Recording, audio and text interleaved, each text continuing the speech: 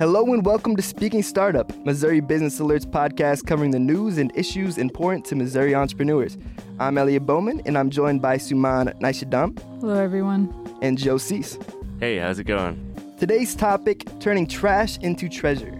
On today's program, we're looking at several organizations that turn literal trash into treasure through composting and recycling programs that generate revenue and help communities become more environmentally sustainable.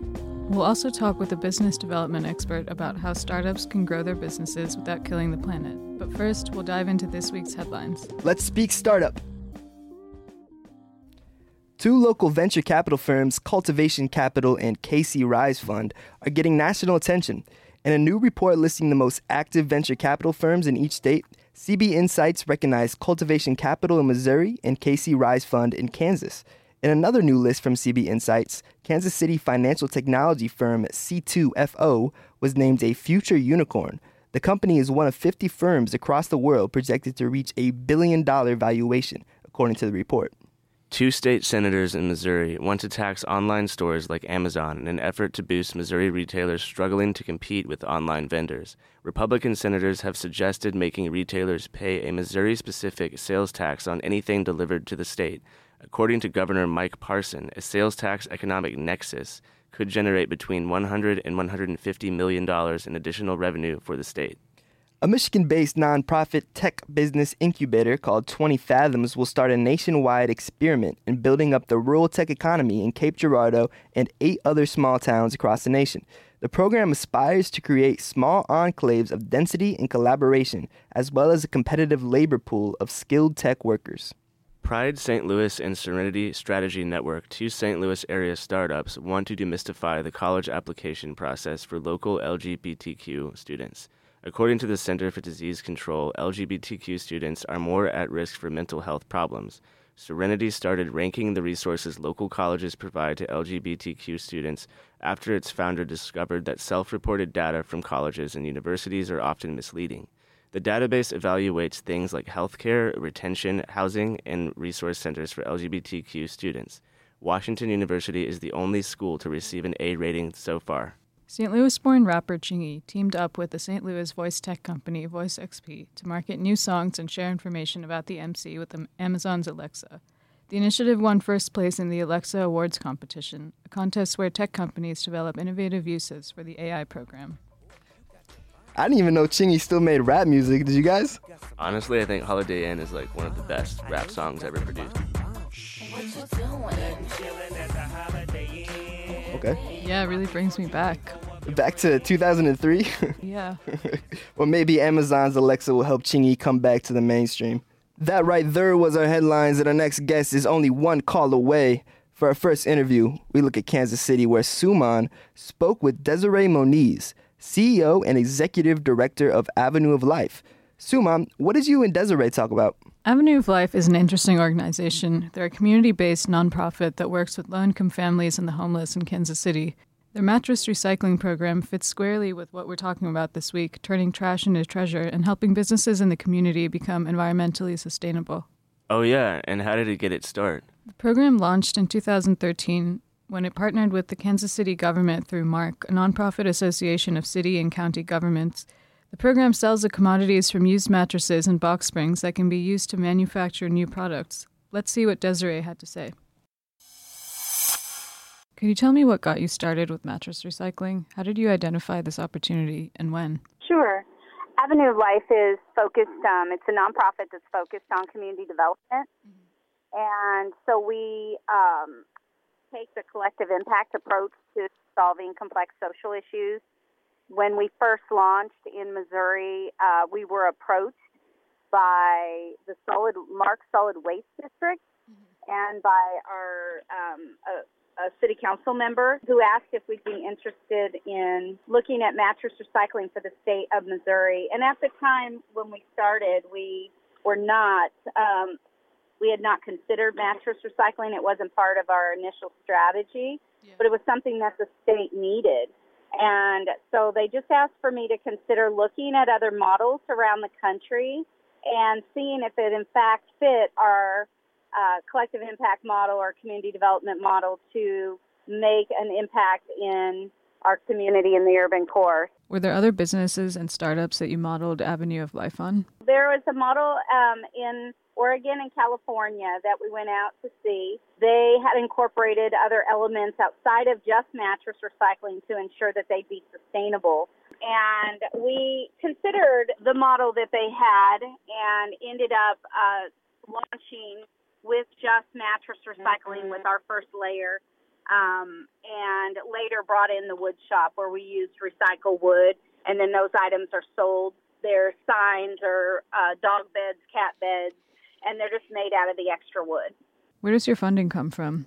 We started out, because we're a nonprofit, we were able to get some initial investors, including the Mark Solid Waste District, but we got private donors to invest in equipment alongside the Solid Waste District. The MDNR gave us some funding, and we renovated and prepared the site, which really removed a lot of the expense in that when we started, our equipment was all paid for in full. The city of Kansas City, Missouri, donated at a very reduced price a old building that was abandoned and allowed us to renovate it. And we're in a 20-year lease to do mattress recycling as part of the strategy with the community. How big of a market would you say there is for mattress recycling in Kansas City? What kind of revenue is there in this? So we launched in 2013 knowing that it was not a money-making type initiative. It was more of an environmental and community-wide impact initiative, and would provide jobs for people that we were serving there in the urban core. So we're hoping, we had a 5-year plan for sustainability. We were able to see that the mattress recycling could be sustainable by year 3. We began to charge tipping fees within the community to offset the additional expenses of the labor and equipment, managing our equipment. And at that point, our city was ready to pay to recycle their mattresses and began to pay per item, which offset our expenses. And at year 5, we are now sustainable. It brings in the income to pay for the laborers and for the expenses of mattress recycling. From a business and environmental standpoint, why do you think it's important to do something that helps Kansas City stay sustainable? Well, we work in the urban core to invest in families and to make the community a better place. So to be able to impact these men and their families in the next generation, to be able to impact the environment, the landfills, and reducing workman comp claims with mattresses, and just to beautify the area, that's a win missionally for us, and it's completely in line with what we get up to do every day. Thanks, Desiree, for talking to us. Have a nice day. All right. Have a lovely day. For our next interview, we keep it in Kansas City, where Joe spoke to Meredith McAllister, co-owner of Compost Collective KC, a waste management company that collects food scraps that are then turned into nutrient-rich soil. Compost Collective strives to make environmental sustainability a major part of how they run their business. Yeah, and we really had a great conversation, and she had a lot to say. Check it out. I'm here with Meredith McAllister, co-owner of Compost Collective KC, a Kansas City-based waste management company that collects food scraps and then turns them into nutrient-rich dirt, or in other words, black gold. For those who are not familiar, what is it that Compost Collective KC does for its clients? So we actually provide our clients with a bucket, either 3.5 or 5 gallon size, and a liner, and it has a lid, and you fill it up with your food scraps, and then every week we go and collect all of your food scraps, take it to either a local farm or composting facility, and then they turn it into compost. Cool. And I'd love to talk about Compost Collective KC's origin story. And on your website, it says Compost Collective KC started off as most great ideas do, over drinks and friends. So how about taking me back to the beginning?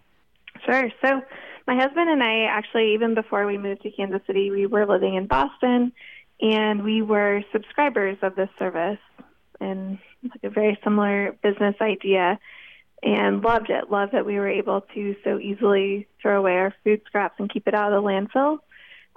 Fast forward a little bit, we moved to Kansas City. We both got really busy with our corporate jobs, and as time went on, we kept thinking, like, this is something that would be so beneficial to Kansas City, and we thought that we could do it if we just had a little bit extra time. And After living here for a couple of years, we were able to shift some things around, and we were just talking with some friends, like, why don't we do this? Why can't we just start it and put our feelers out there and see if anybody was interested? So we did. We reached out to our neighborhood first and kind of said, is this a service that anybody here would be interested in? And we were actually really overwhelmed with how many people said that they would love to do something like this. And we started, I think, with maybe 20 customers. And we thought that was just the best. We thought that was so great. And we were just in our little neighborhood, and it just slowly expanded from there. Okay, so the people who are paying for your service, they get a compost back in return later, or how does that work? We do, yeah. So right now, we collect all their food waste, and then we give it to, like I said, either the farm or facility. And then at least once a year, we provide our compost give back, which is coming up in April. And so we will offer up to 25 pounds of compost back to our customers. And this is compost that is coming from Missouri Organic, which is one of the facilities doing an incredible job making compost. So it's just a little thank you for being a subscriber and benefit to doing your part. How has sustainability or being a sustainable business affected Composting Collective KC's bottom line? Yeah, so I think that it's often, especially now, it can be more challenging to improve your bottom line and be do the more sustainable option. I know sometimes for businesses it can be a lot more expensive to use maybe compostable plates over styrofoam, for example. And I think the same can be true for us. It can be more challenging to choose a more sustainable route, but it's just something that is so important to us. It's, for us, we want to make sure that we are providing a really great service to our customers, and we're making this all really easy for them. And that's really the biggest thing, is that we want to make this easy for people to compost, so that it becomes something that's natural to them. And that's how we have been able to grow, is by offering a service that's convenient for our customers. And they start to realize the value and importance of throwing their banana peels in just a different bucket rather than the trash. For sure. And how does Compost Collective KC help other businesses and organizations, such as those that you partner with, like Missouri Organics and the local farms you partner with? How does the company help them be more sustainable and as well as profitable?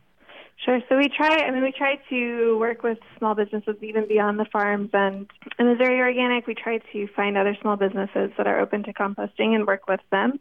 As for the farms in Missouri Organic, we're able to bring them really great pure food waste that they are able to, for the farm, they're able to turn that into compost that then they use on their farm, which produces really incredible produce. Mm-hmm. And then for Missouri Organic, similar thing. They don't have a farm that they're using it for, but they're able to produce the compost that they in turn can sell to their customers. So, and then we actually purchase some of the compost from them to give to our customers. So it's just a nice circle that we're trying to form. Cool. So I guess another question, an obvious question I want to ask is, where do you want to see the company go, and in what ways do you anticipate expanding your services to influence your bottom line, while at the same time providing a useful service to your clients? Sure. So over the next year or so, our biggest area of expansion is exactly that, is just expanding in the Kansas City metro.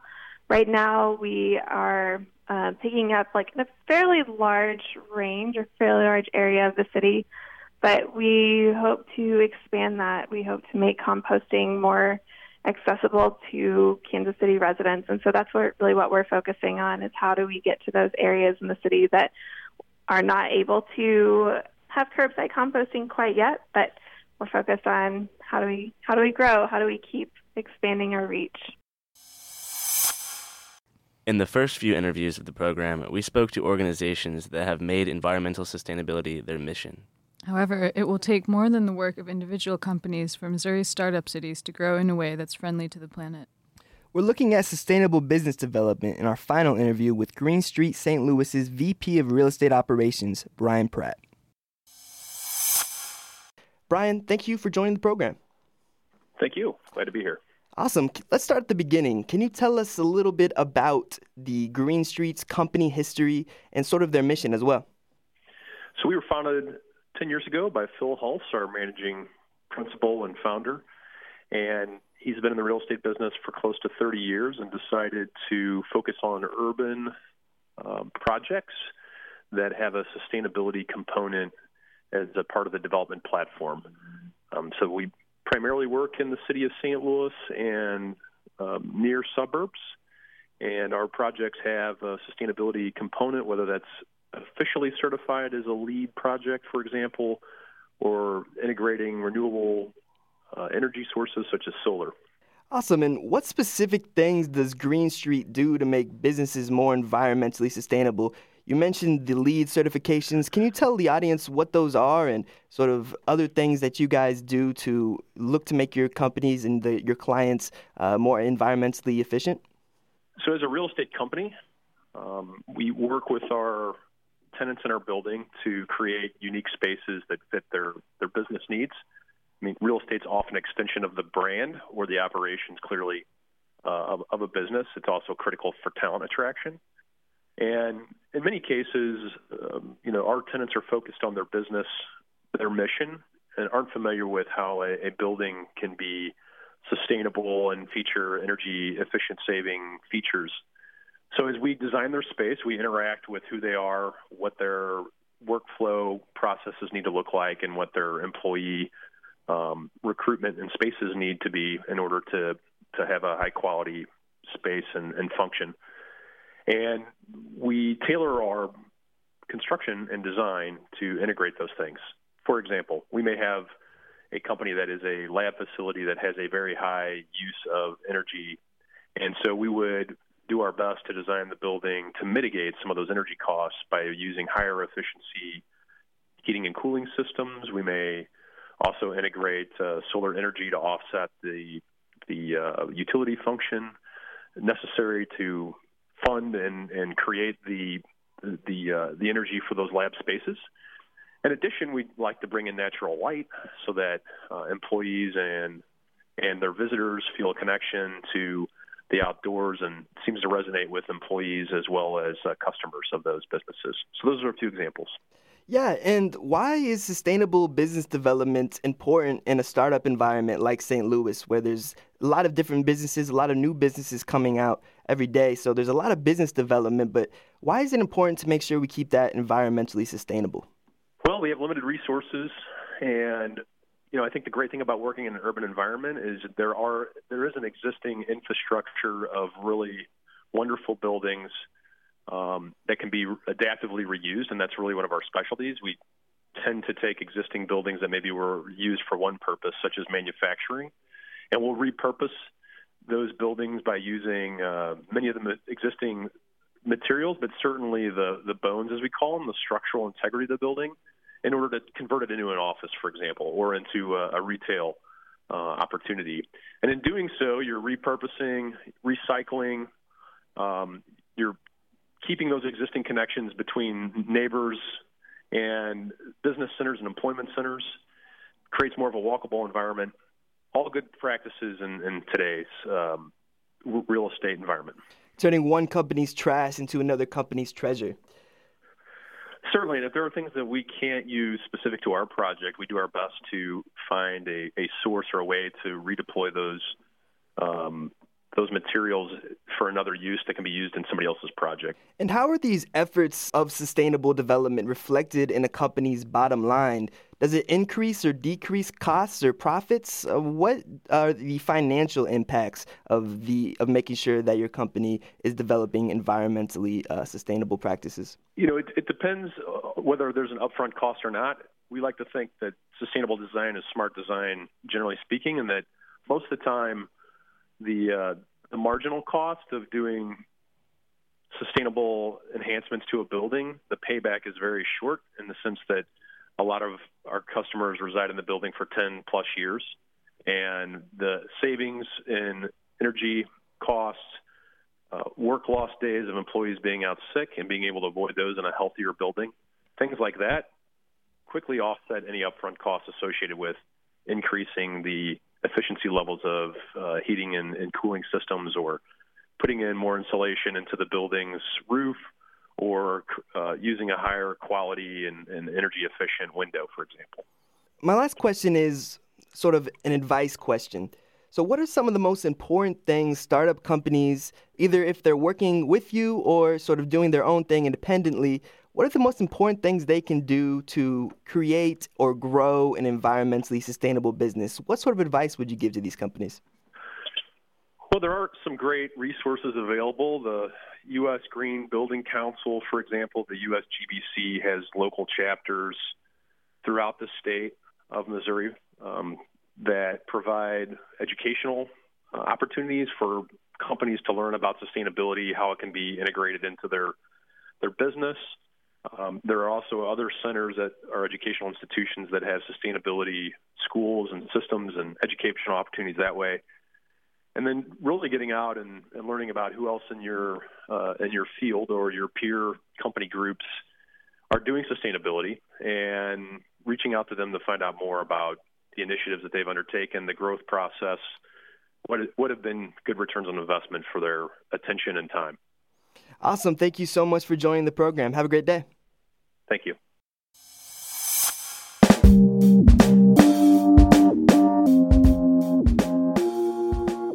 Now let's talk about important numbers and entrepreneurship news in this week's edition of Can I Get Your Digits? Joe, can I get your digits? You sure can, Elliot. My figure stems from my interview and involves composting. About half of all the trash people set out on the curb is compostable. 21% of that is food scraps alone. The rest is a mixture of paper or paperboard, yard trimmings, and wood waste. Elliot, let me get them digits.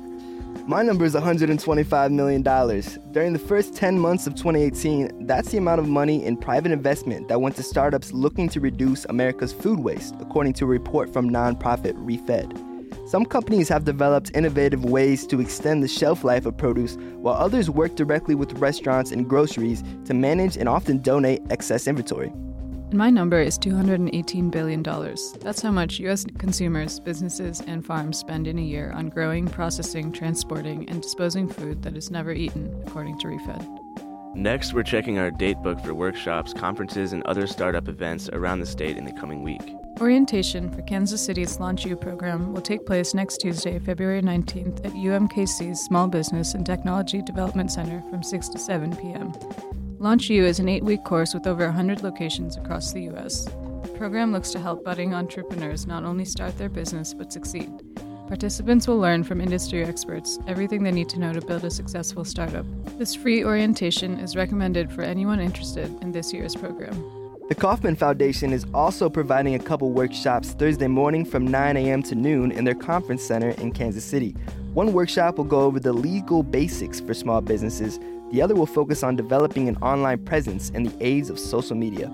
We'll end our program about environmentally sustainable entrepreneurship with a quote from Nobel Prize-winning scientist Dan Shechtman. He reminds us, sustainable development requires human ingenuity. People are the most important resource. That does it for this week's edition of Speaking Startup from Missouri Business Alert. Thanks, guys. It's been real. Speak to you next time.